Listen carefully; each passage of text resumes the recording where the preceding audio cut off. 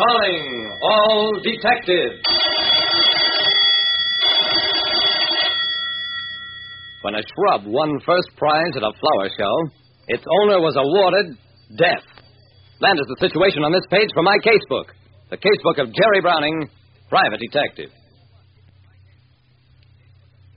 A private detective like me, Jerry Browning, never knows when or where crime is going to blossom out.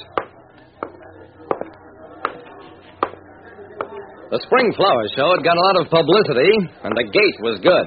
I elbowed my way through bunches of elderly ladies cooing over weird arrangements of leaves and rocks and lumps of coal, past booth after booth filled with trick garden gadgetry, and finally, near a magnificent display of early flowering bulbs and shrubbery, I found Harvey Elliott, the man in charge of exhibits. Browning, remember I'm paying you well to keep an eye out for any little trouble. Flower shows are peculiar things. The petty rivalry is intense. The seeds of jealousy are sown. Frankly, this show is, I know, a thorn in your side. Don't worry, Mr. Elliott. I'll nip any trouble in the bud. I walked away from Harvey Elliott, followed the crowd to a booth marked Whitfield Farm. It was a spectacular exhibit. One magnificent bush about 10 feet high. The exhibitor from the adjacent booth leaned over. That oleander is undoubtedly best of show. I'm a magnolia man myself, George Gilman's the name. Maybe you've heard of me. Dog lover, flower fancier. I specialize in Soulangiana and Grandiflora. I had to admit I'd never heard of Gilman or his plants, but that didn't seem to bother the gabby guy. Yes, Whitfield's outranked me again. Don't know how he gets an oleander to bloom this early. I grinned, watched the proud owner of the oleander pat the shrub and feed it. A nice gooey mix of chemical fertilizer. I actually heard him coax it to eat hearty. I walked away, baffled by the way people can let their hobbies ride them. I strolled to a display of garden furniture, thinking to myself, this job is a cinch. I thought too soon, because just then, I heard a woman scream hysterically. I dashed toward the sound of it, found an even bigger crowd clogging the space around the Whitfield booth, and in the center, next to his beloved oleander, lay Harry Whitfield, with a knife in his back. Hired to watch out for minor trouble at a flower show, I ran into real crime when an exhibitor was murdered. The police did their best, but there wasn't anybody in the mob around the Whitfield booth who really knew anything. It's always easier to kill somebody with 60 witnesses around than with one or two. Well, there was always the knife. That was identified by a salesman for the Little Gem Company in booth 42A. Yep, that's one of ours. Sold over a gross since the show opened at 79 cents. That was just dandy. It meant there were probably over 100 Little Gem knives in the crowd at that very moment. I walked over to Harvey Elliott, the man who'd hired me. Browning, you were hired to prevent trouble. I gulped. But what I was swallowing was pride. Mr. Elliott, I'm not even going to try to apologize, but to promise you I'll get the killer. Keeping that promise was something else. I talked to the cops. What about the knife? Any prints? No, it's clean as a lily. The case is a daisy. Even the cops were getting flower happy. I brooded about that and the fact that it was still cold outside. It'd be perfectly natural for anyone to be wearing gloves. Anyone, that is, who came to the show as a visitor. I felt fine about that logic until I learned just how wrong it was. According to George Gilman, the exhibitor in the booth next to Whitfield's, gloves, Mr. Browning. Every gardener wears them, not only for working around cactus and spiny stuff, but for planting and pruning and just plain puttering. See, I'm wearing them. Okay, so I decided to try a new angle. The motive. Flower-growing rivalries might be strong, but not strong enough for murder.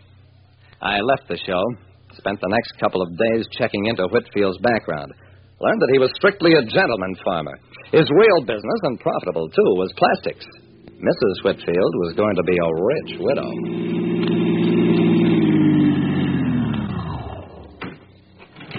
I parked my car in the driveway of the Whitfield farm in the shade of what must have been the original spreading chestnut tree. Started to walk up to the house.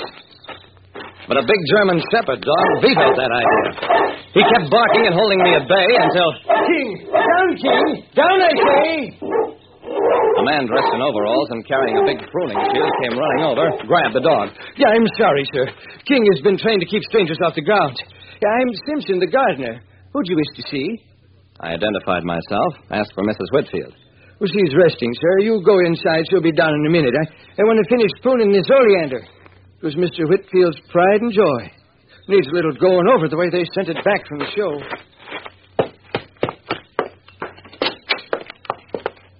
I went inside, sat down, and while I waited, picked up a fat gardening encyclopedia.